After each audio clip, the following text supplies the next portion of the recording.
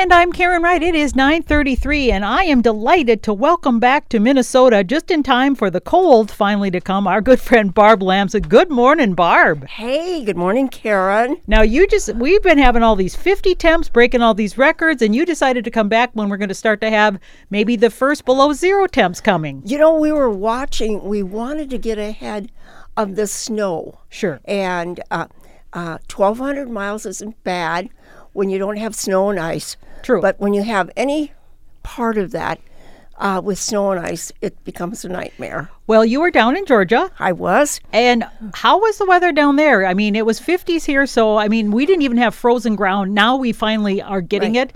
But I was wondering how you were doing, if things were green or... You know, their grass goes dormant. Oh. They have a different kind of grass. Sure. And so it's all brown. But we had actually 3 frost warnings. Really? Yeah. And so when you have that, I mean, your perennial plants will survive in that. But if you have tropical plants outside, you have to cover them or something, or just take a chance. Well, it never got that cold. Okay. But and they're also forecasting that they could get some ice in the weeks coming up, and they were buying up salt brine. It comes in these huge, big plastic containers so they could spray the roads. And they get they prep early, believe me. That's traumatic for them because they're not used to that at all. No, and they don't have snow plows. No snow plows. Wow. Okay. So nothing like that. And, of course, if there's even a snowflake that would come down, They close everything. The school would close. Everything would close, yes. Stay home. Don't be on the highways. So they're pretty cautious about all of that. But we just thought, oh, well, yeah. I forget how many hundreds of thousands of gallons of salt brine they ordered and had brought in and stocked up. And they also have... part-time people they can call in, for doing all this work. Okay. So they had 125 workers that they could call in if they needed extra help if things got really bad. Well, I think we've seen in the past how sometimes they are basically shut down. Yes. So hopefully they've learned and are planning ahead. Now, is that salt brine, is that stuff they bring in from the ocean? I was wondering, or I don't know where that comes from. Okay. But we put it on here too. A lot of your they put it on in advance of the ice and that. It's extremely effective. Yeah. And we've talked before about the damaged salt getting in the plants can really harm them just a little bit in our waters and things. So if you can find an alternative, we encourage that. That's right. I always read. Whenever I'm on vacation or any place, I try and get the local newspaper. I like to keep up on what people are interested in, what's going on. Sure. And I was surprised to see the first Sunday I was there, the USDA map when we talked about the zone changes, and it made the front page of their newspaper. And they talked about how we're in Columbus, Georgia. We're right along the western edge of the state, and we're midway in the center. We're peach country, and it's called Peachtree Country up there. And it's just a nice place to live. There's lots of peaches, blueberries they raise, and the whole article in the paper about them is how it's going to affect these farmers. Are they getting hotter as well? Because we're getting a lot hotter. So yes, and what affects them? It's not the heat in the summer; it's that they don't have the cold in the winter.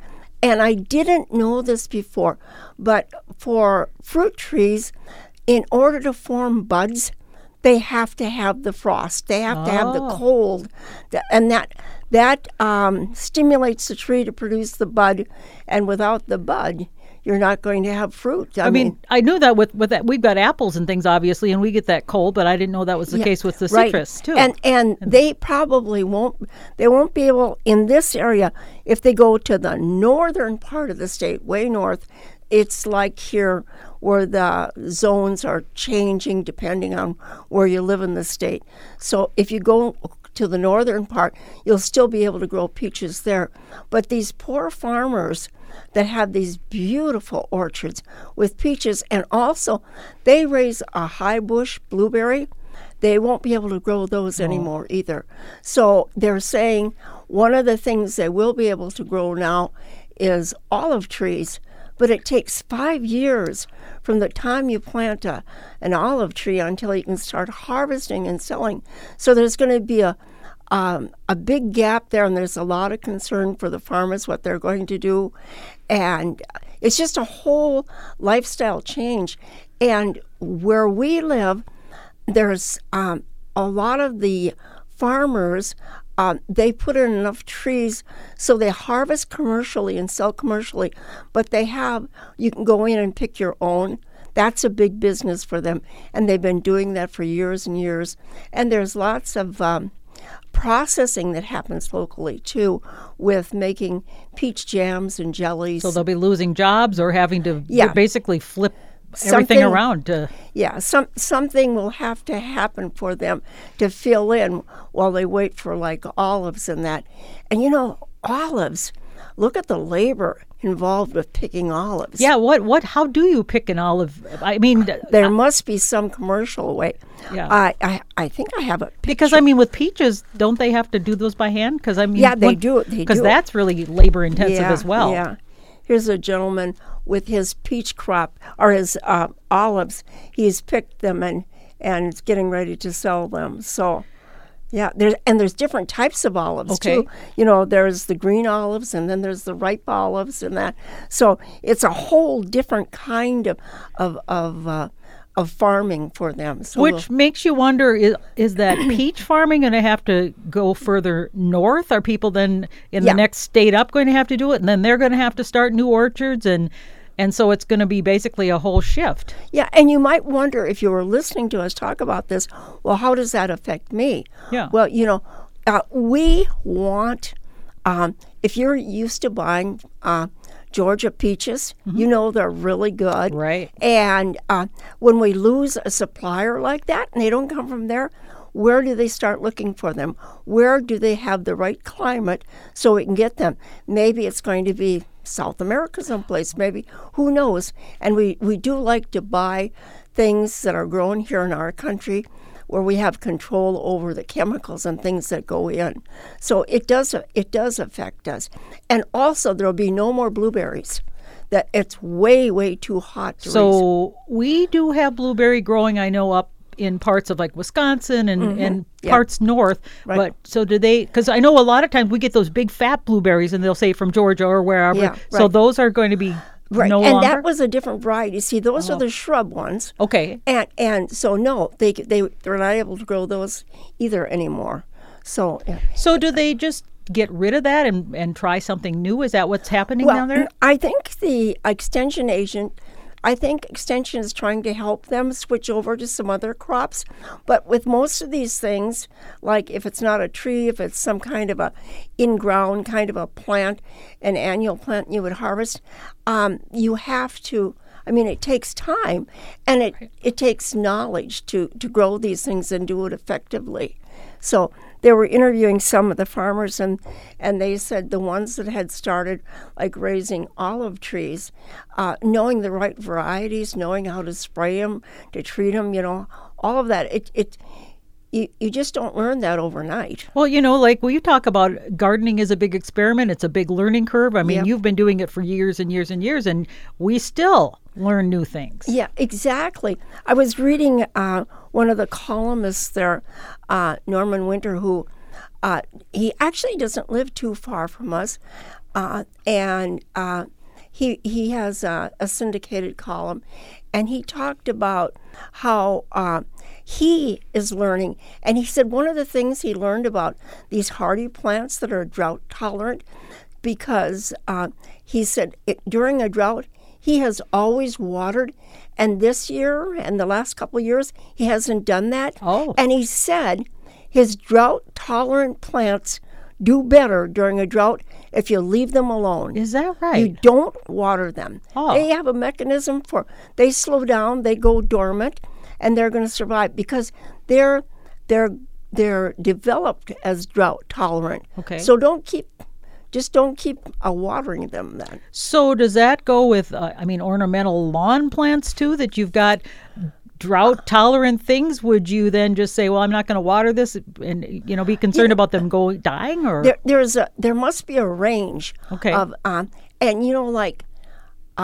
we were surprised to hear that we were in a drought. We knew it was dry. Mm-hmm. But when do you go from being dry and then there's a drought? And then how long do you go without rain? That's my big thing with this drought business. Is it going to rain next week? Is it going to rain? Do I take those 8 water barrels that I've got? Do I use them up now? And I think I'm going to get to replenish them. Probably. You just don't know. Right. And we're still, we still haven't had any moisture. And, we think about we've had those droughts the last 2 years here. And I keep thinking, boy, if we don't get anything in the spring, it's really going to be tough. And you should see traveling across the South, coming north, you should see the creeks and rivers and the sandbars sticking up. Well, they're all dried up. They are dry, very, very, very dry. Yeah. And where we live, there's also areas as you go up towards Pine Mountain.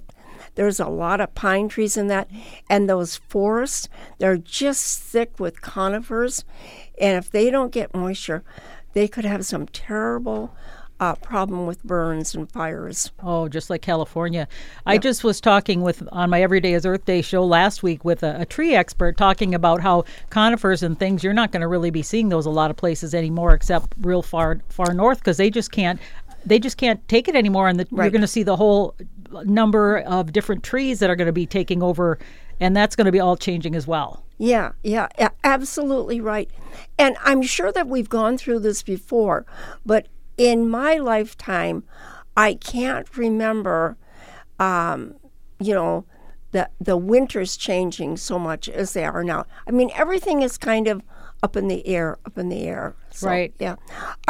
Another interesting article that I read while I was gone, it was about Pantone.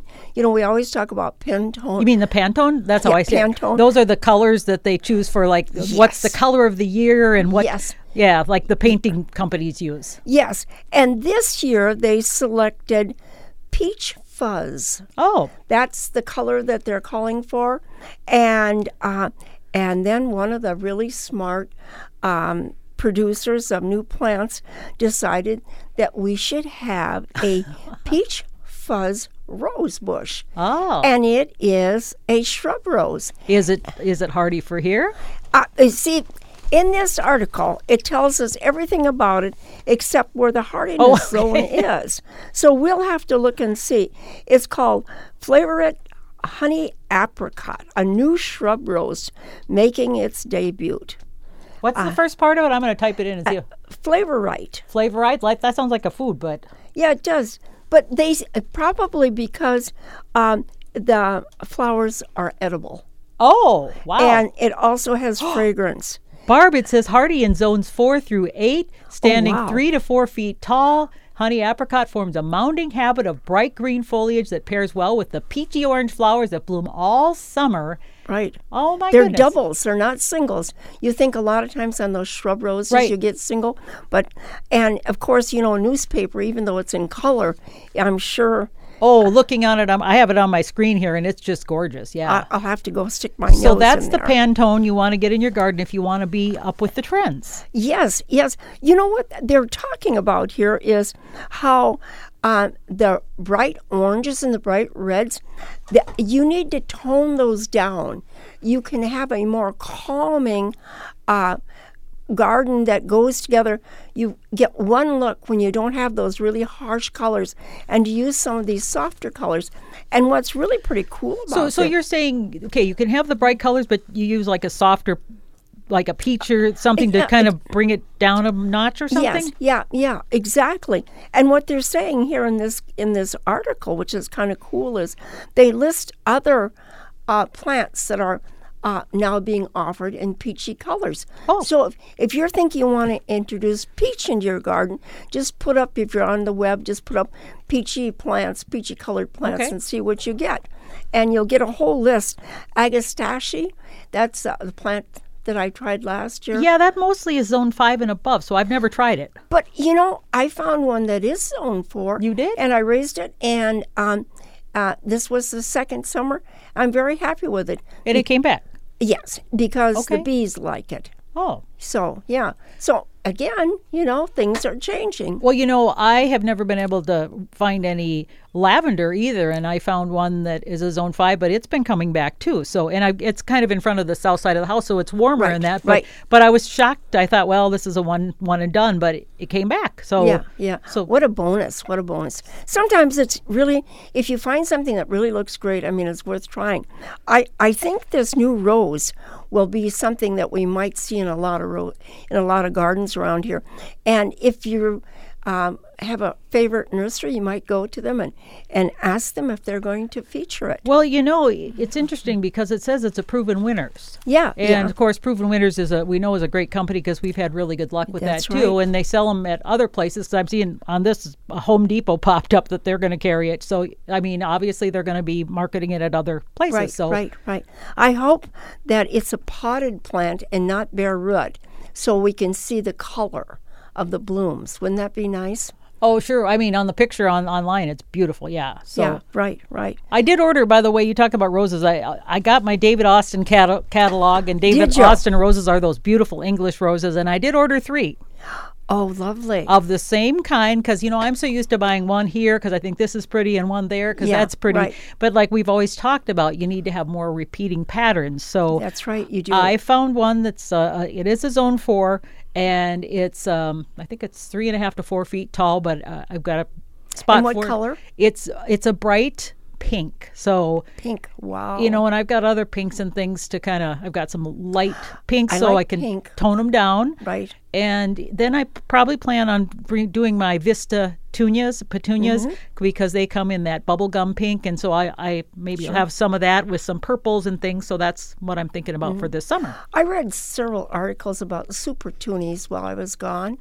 And the super tunie, am I saying that right? Super tunie? I say super petunia, but yeah. It was tunie, Tunia, tunie. Okay. Right? Super tunie, which is the same thing there, was getting high marks for being such a great spreading plant. Mm-hmm. If you've got a border and you've got a place to fill, be sure and put those in or include those in your plantings. And the Vista varieties are even more vigorous. Okay. Those are so Vista Super Petunia are so vigorous. I planted 3 and I literally had a whole huge area of color. It took by the end of the summer, I was Right. I was like, is this only 3 plants? I couldn't believe Wow. it. And Did you have them in the full sun?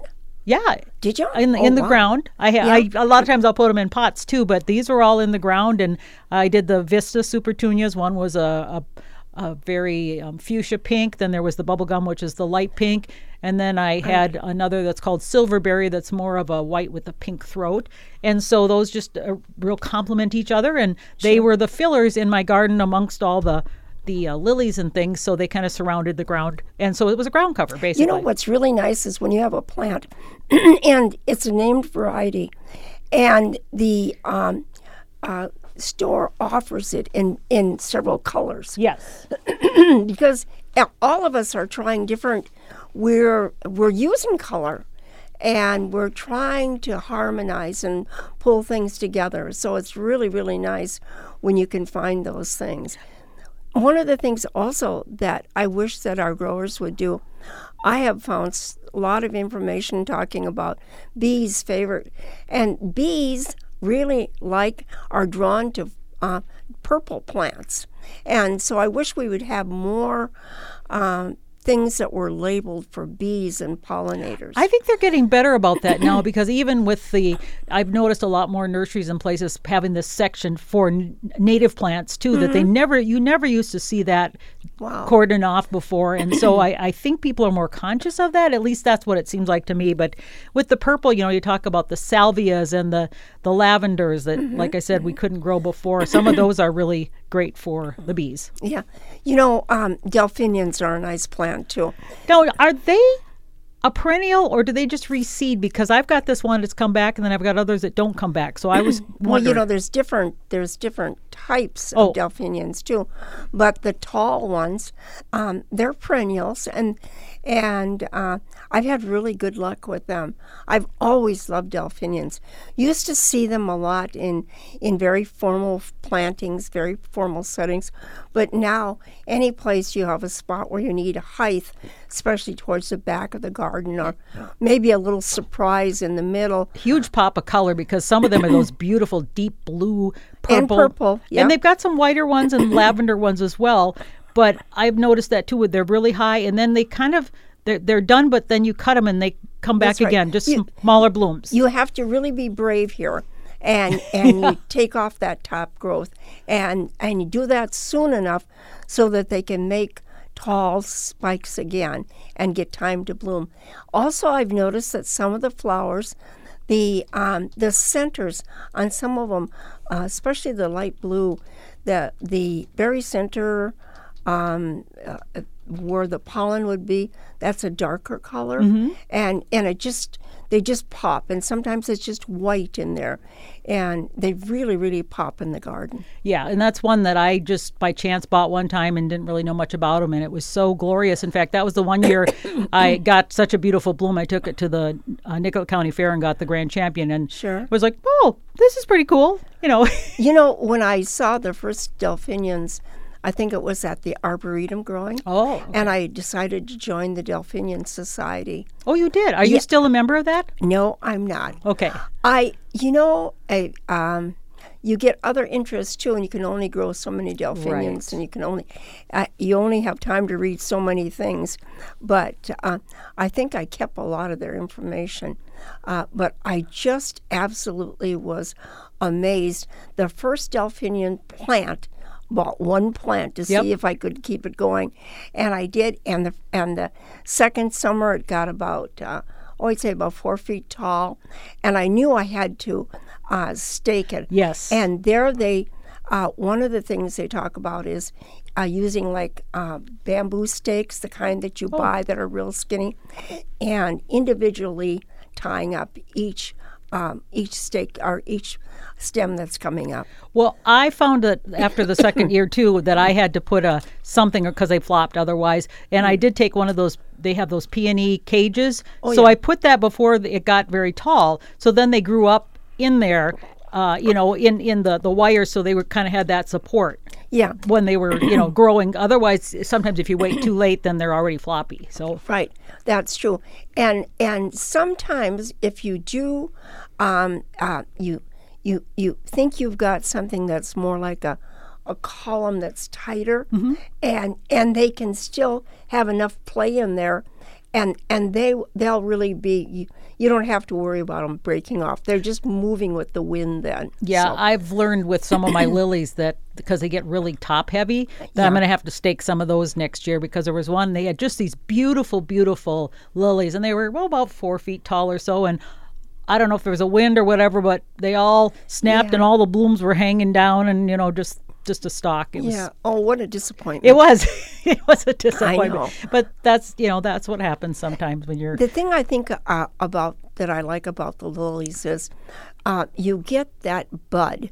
Now, that is a big thing. Oh, yeah. That must be, I don't know, 3 inches, something like that. Some are bigger, yeah. Yeah, and you think you knew what color you planted. Right. And then as it slowly gets bigger and it starts opening up, then you see the true color. But right away, it's probably darker than what it's really going to be. And then it finally opens up, and there it is. You go running out in the morning, and you see this. Surprise! It's a whole bouquet. Yeah. It's like, wow. Right. Yeah. So, in fact, speaking of lilies, the International Lily convention is going to be in Minnesota, in Minneapolis this July. So I'm really excited about that. So the registration just opened now. So if you have an interested in lilies, it's trumpet lilies, Asiatic lilies, Oriental lilies, and it's really reasonable. It's like $100 for this whole convention that's like 3 days long, and you can, show your plants. You can learn all about. They've got these great speakers, but it's July 10th through the 14th. So that I'll be taking that time off. I don't know if you'll be coming or not, but our kids are coming home this summer. So maybe. Alexander's coming from Germany, and Chad's coming from Alaska. Jamie's coming from Ohio. Patricia from Georgia. So you might be busy. But Chad is such a big lily grower. Oh, yeah. I'll have to find out. He wouldn't be able to take 3 days just to go to this convention. But he could maybe he can come for speakers or something. Because they've also got tours that you don't have to go through everything, that people can go on as well. Oh, yeah. That would be great. And my garden is one of the tours, but not for the bus, because the buses are going around the Twin Cities, and mine's like, if you want to drive a little farther, right, you got to come down here. But as we know, if you're going to have your place on a tour, oh my goodness. Yeah. It's a lot of work. It is a lot of work, right. And you have to have people there to help you too. Right. Don't make that mistake and think you can do the whole thing, because people will be all over your yard, front, back, sides, asking questions. Right. Where did you buy this? Yeah, but it's a joy. It's a joy. It really is. And it forces you to really to pay attention to that. I agree. Absolutely. It's kind of like when you have company to your house, all of a sudden you're like, oh, I got to clean this. I got to dust. One thing I wanted to mention while we're on the air is it's kind of the season where your house has been very hot and dry, or even if dusty, yeah, and so a lot of times people have problems with their houseplants this time of year. You see some of them just aren't doing well. Maybe the leaves are getting brown, or maybe they're falling off.